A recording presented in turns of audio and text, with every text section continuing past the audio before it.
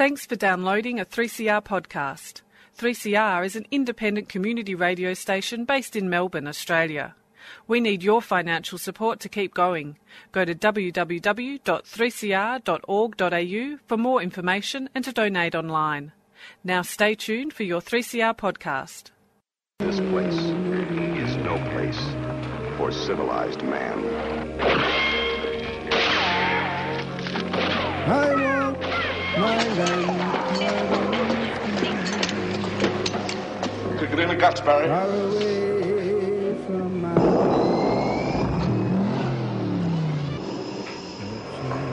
All you've got to do now is pass the Australian culture test. 3 simple questions, 3 correct answers, and you go through that doorway to the greatest little country in the world. And good morning, this is Annie for Showreel, a 3CR's look at the Australian film industry. And today we've got a wonderful person in the studio, and it's live, Katrina Fleming. G'day Katrina, how are you? I'm very good. Thanks for having me back again. Yeah, that's right. We spoke to Katrina. She's the producer of a wonderful film called Canopy that came out in 2012. I really like that film. And I looked into more about you, Katrina. And you've been a creative producer. You've been an actress. You're a writer. You're a director. You're a casting director. You're a production designer and a producer. Yeah, I'm what they call a slushy. Everything goes. But the reason for why we've got you in today is because you were a recipient of one of the professional attachment schemes that came out of Film Victoria. That's correct, isn't it? That's right. It's a self-brokered program, so it meant that I had to do all the work and then approach Film Victoria and apply for the program. So they have a couple of different streams of doing professional development programs like this. Some they offer, so they'll like with Film Nation, for instance, they'll have an opportunity to put someone into Film Nation in LA for 6 months, and it's already organised and everyone can apply, and one or two people might get that. The other option is the one that I did, which was self-brokered, where I found out, worked out what I wanted to do, found the organisation, contacted them, worked out all of the work first, and then went to Film Victoria and said, I'm putting in an application for a self-brokered professional development opportunity for 6 months. And so they very, very generously gave me that. Oh, okay. So it's money, right? They give you some support money. It's $35,000. I think it can range between $30,000 and $35,000. Went up to $35,000 because our dollar tanked totally. That doesn't cover all your costs for 6 months living in LA. In fact, that was half. So I had to contribute the other half as well. But it certainly helps get me there.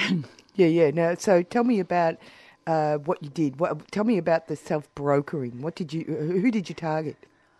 Well, it was funny because at the end of our incredible festival run with Canopy, I kind of thought, what's next for a producer? Like the director gets all of the limelight and gets to be the superstar travelling all of the festivals, and the producer who created the project gets forgotten.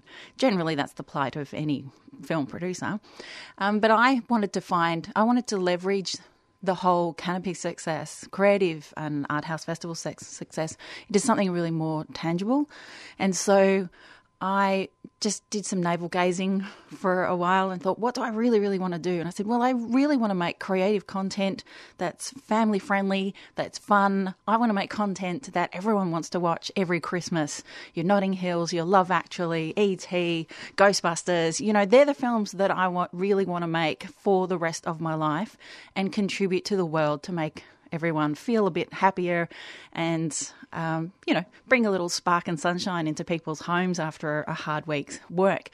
And I had to work out how I did that. Each of those projects weren't just big and weren't just heartwarming. They were also not politically destitute, I'll have to say.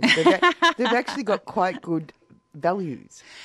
Yes, they do. I have a comedy background, and so I find the best way to make comment and to really affect change is to say something wrapped up in a great big laugh.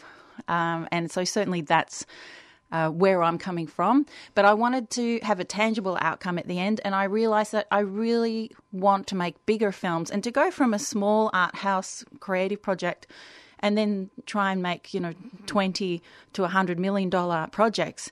there's a chasm in the middle, and it's really difficult for a producer to find pathways to learn how that works. And so I called up my manager in LA and my lawyer in LA and basically said, who are the best people to work for in LA? And they all said Dan Lin. How did you get a lawyer and a manager in LA? Just as a matter of interest. Well, they were some of the perks of having a successful film at TIFF, Toronto Film Festival in 2013, and that whole program. They came courting Aaron Wilson, the writer-director of Canopy, and myself. And so we kept it's a up. building block. Yeah, approach. that was one of okay. the benefits of having a successful film in a film festival circuit for that year. It was a great film too. Thank you. Yeah, I really did. I actually cried, and I didn't even watch it on a big screen. Wow. The big screen experience is certainly how it was designed to be watched. And if it affects you on a small screen, I'm just absolutely delighted to hear that. Yeah. But to go back to Lin Pictures, I had heard from several sources that Dan Lin was a very reputable person, had good family values, and that aligns with myself. I knew I was going to be a lamb to slaughter going to LA in a lot of other roles and companies. And so I applied, and as it turned out, Lin Pictures make the Lego movies, the whole franchise, and they have a Warner Brothers studio deal. But probably the most influential part for me was a fellow Australian who had already done the 6-month internship I had done, but with Screen Australia, their version, Zhao Chen. He's a producer from Sydney. He was Dan Lin's assistant. And so it really comes down to who you know. That's right. That's right. And so you got your foot in the door, and so you were working on the Lego movies, is it? Yes, amongst everything else I was doing. So tell us about the experience. Tell us. I wrote a diary, and so because I wanted to note just all of the crazy things that I did, because I didn't want to forget anything, because things happen very fast. And it's a 10-hour day in LA. Like, everyone works from 9 to 7 p.m. That is the actual day in the office. And you don't want to be a clock watcher, so you're leaving at 7:30, 8, and then going to an industry function at night, and then trying to watch the latest Netflix thing at night so that you can talk about it first thing in the morning. Like, it's a lifestyle. I really had no idea.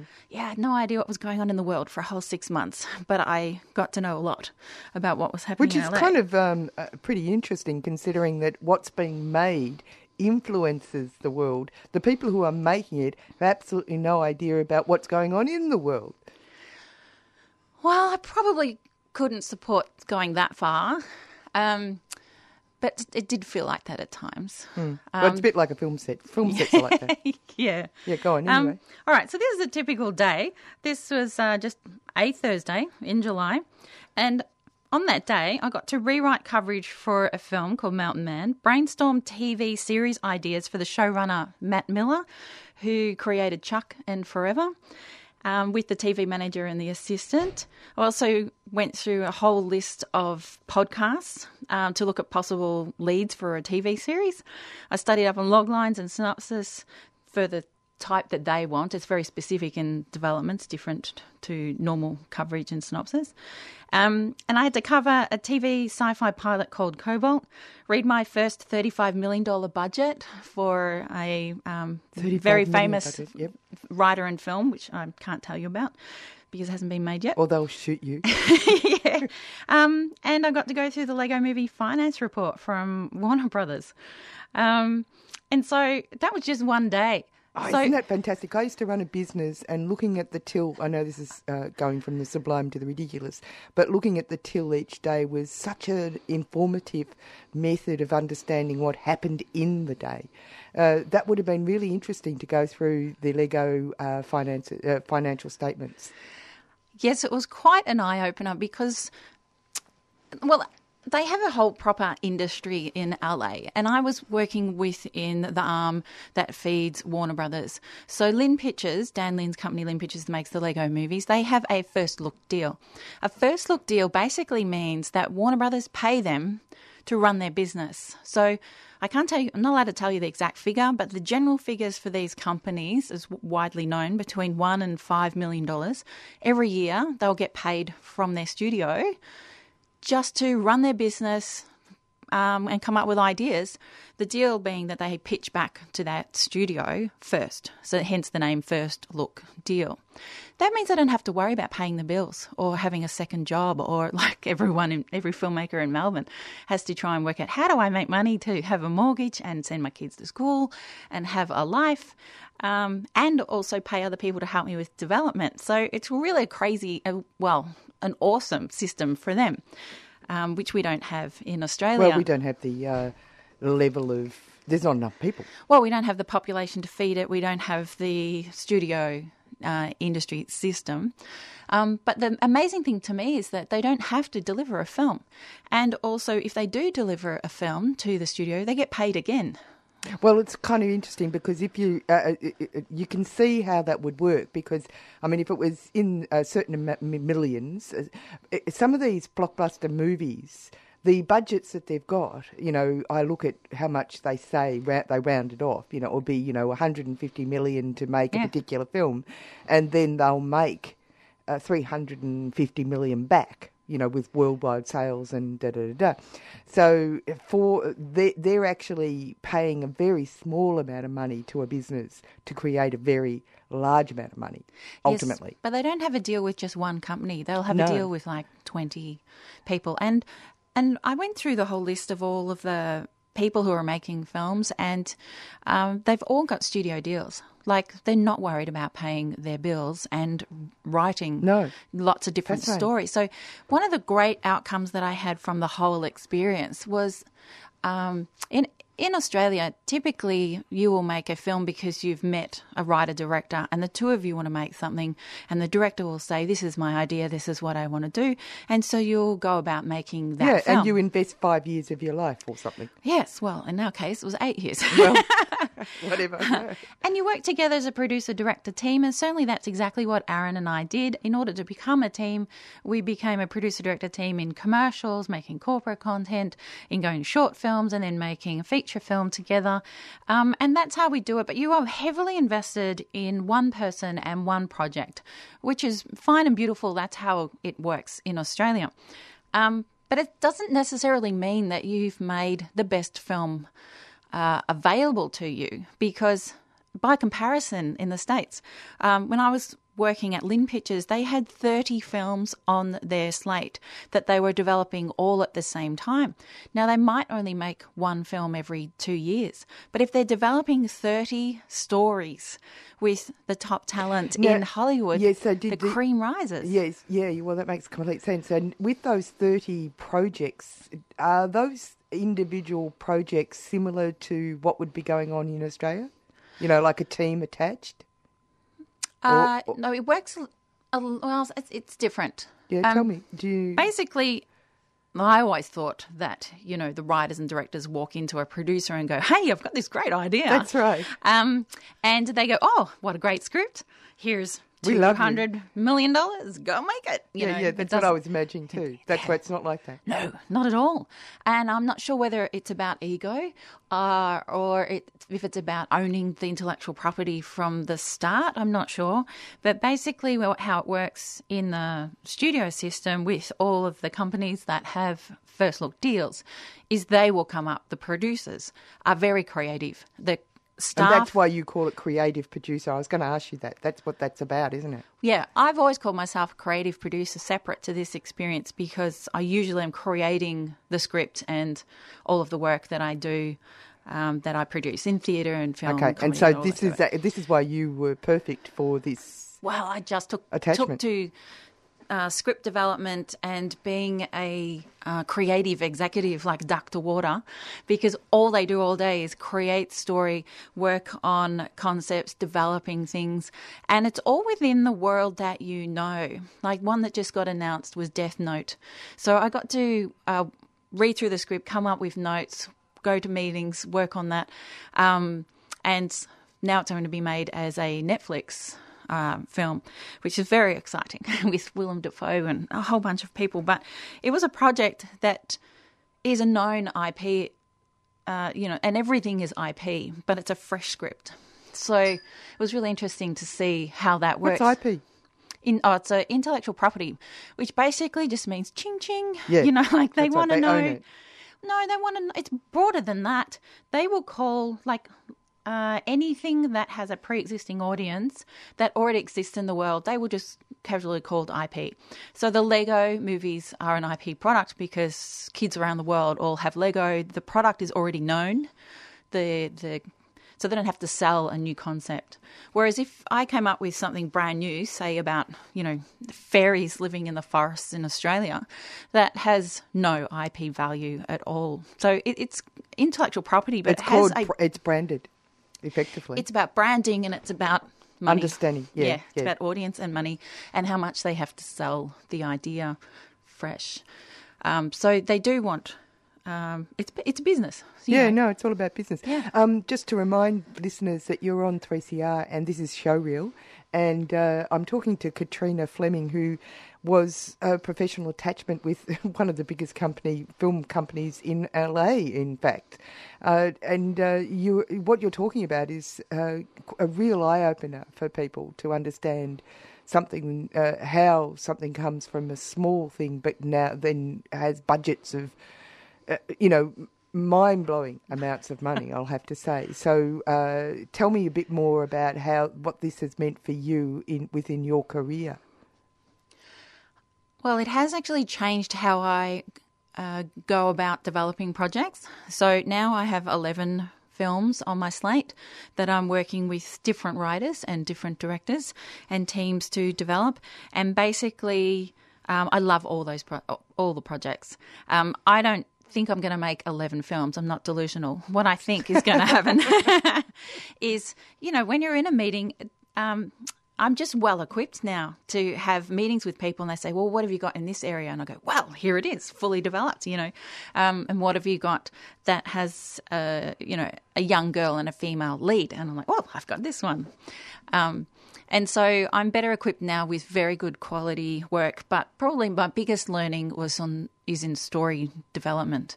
I've always been a good storyteller, and that helps, that I've been a live theatre performer and have created shows before. But I think working on scripts and really top scripts by writers, I read a script by Sofia Coppola and I'm like, I can't believe I'm reading this. I'm such a fan.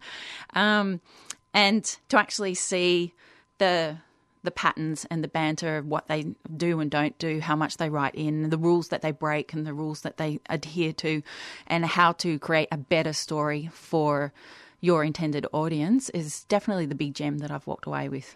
Yeah, that's fantastic. So you've got 11 projects running at the moment, and that's within the Australian context, or are you now completely tapped into an international world? I want to make Australian films, and I really want to make films with my team in Melbourne. I'm not being too Melbourne-centric. I do have a project in Western Australia and I have another one in New South Wales. I'm happy to make my business more national and global, but certainly 3 of my projects are co-productions with America, whereby the story revolves around 1 or 2 Americans being in Australia. So it becomes a co-production that I would make in Australia. And so definitely it's become global, but I still want to situate it and bring the work to Melbourne. And there is one project that fits in the $50-60 million range, which is a live-action animation film, which I'm just trying really hard for that to come to Australia. So the producer is up for it, and I can offer the 40% producer tax offset to help finance that film.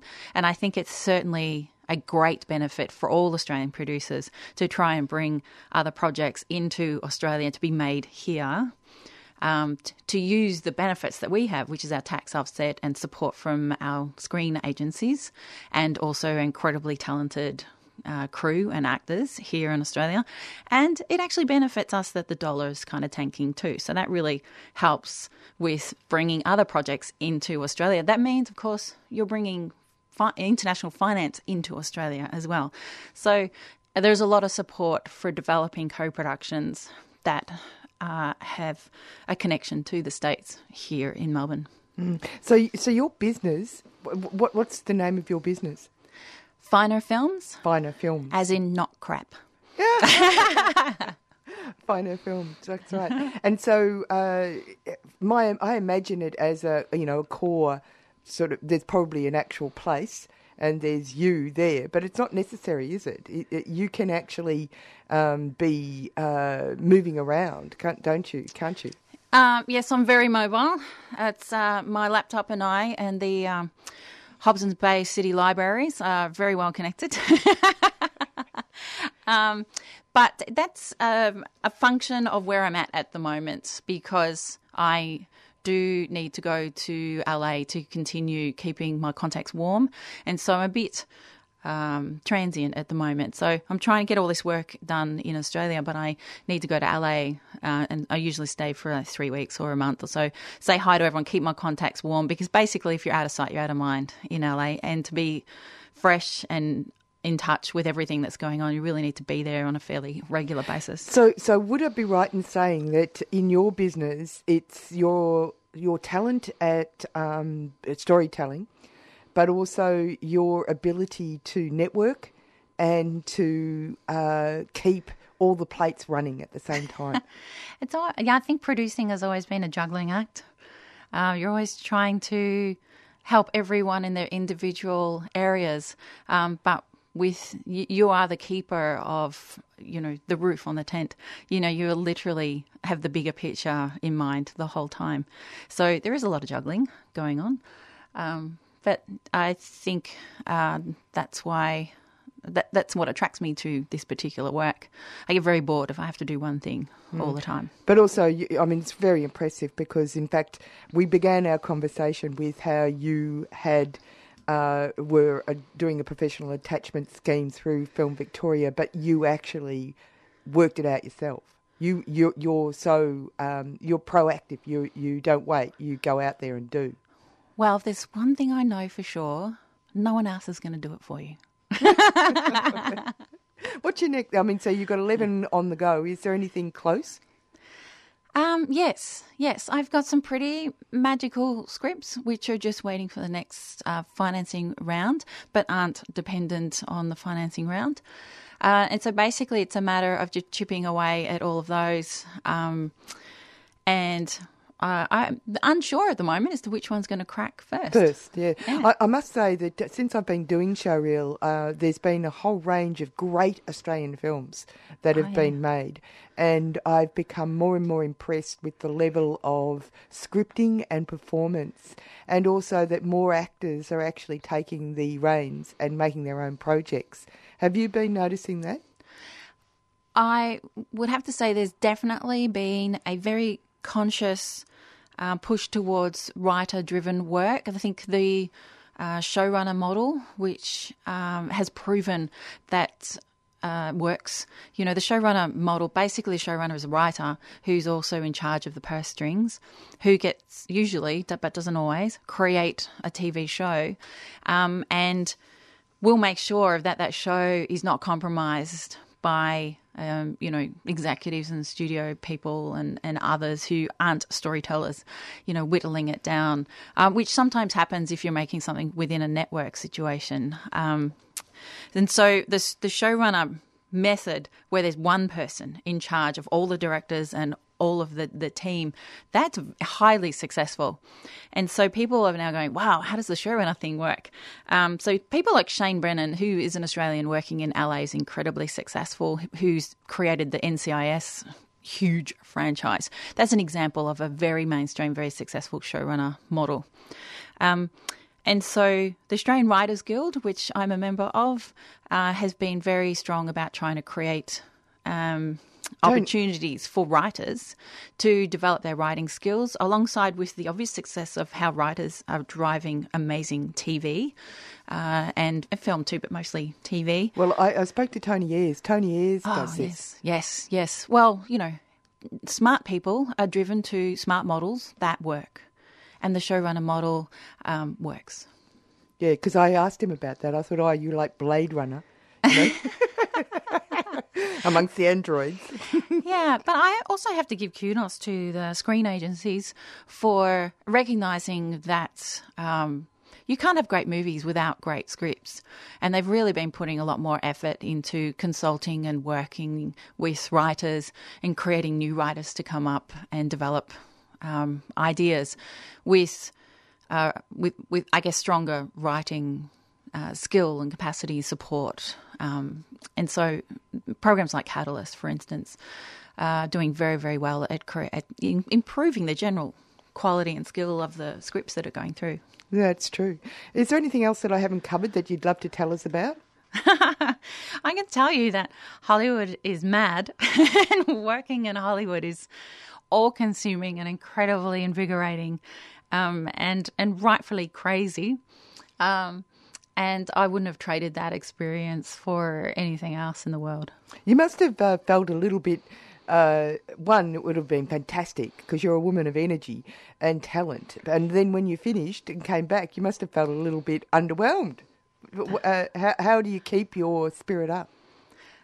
I don't think I felt that because I still feel very connected to everyone in LA. I'm certainly addicted to my podcasts and the news feeds, and I'm a late night person, so I generally watch for the 8-9 a.m. Bulletins that come through. So I'm usually up at 2 and 3 o'clock in the morning checking those out so that I don't miss out on what's happening. So I do feel still quite connected to what's happening in LA. And also I've come back going, right, now I've got to get all these projects up and I've got to do this and this and this and this. And, so I felt totally invigorated about making those projects happen. I guess the thing I do miss is that in LA, everyone works in film and television or for the JPL Science Space Centre. It's like you're in one of those two areas, and all the people that work in those two areas love their job with absolute passion.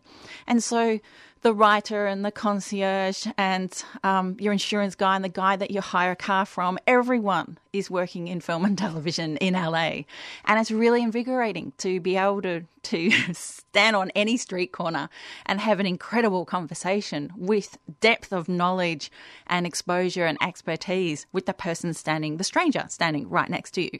And you never know who you're talking to or what room you're going to end up being in. I have to say that my very first day that I worked there, some tickets came through for the Dodgers stadium game. They said, who wants to go? And me, I love baseball. I've never been to a baseball match, but I think I love baseball. And so my very first day at Lynn Pictures was working with all of the Lego team, all the directors and everyone's partners. There were 30 of us there. Turned out to be the box that the owner of the Phillies team owned. And so we were treated to all the catering and everything, and we were right on the diamond. And I went, this is the most amazing first day ever. How am I going to beat this?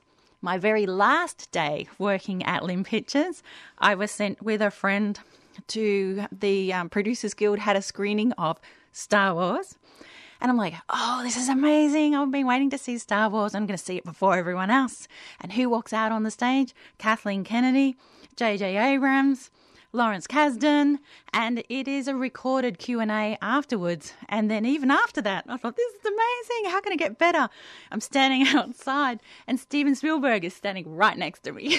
And I'm like, only in Hollywood. Thank you for coming in. We've got to go now. That was just totally invigorating. Coming up next is Published or Not, and we say goodbye to Katrina Fleming. Thanks for having me. Yeah. You've been listening to a 3CR podcast produced in the studios of independent community radio station 3CR in Melbourne, Australia. For more information, go to allthews.3cr.org.au.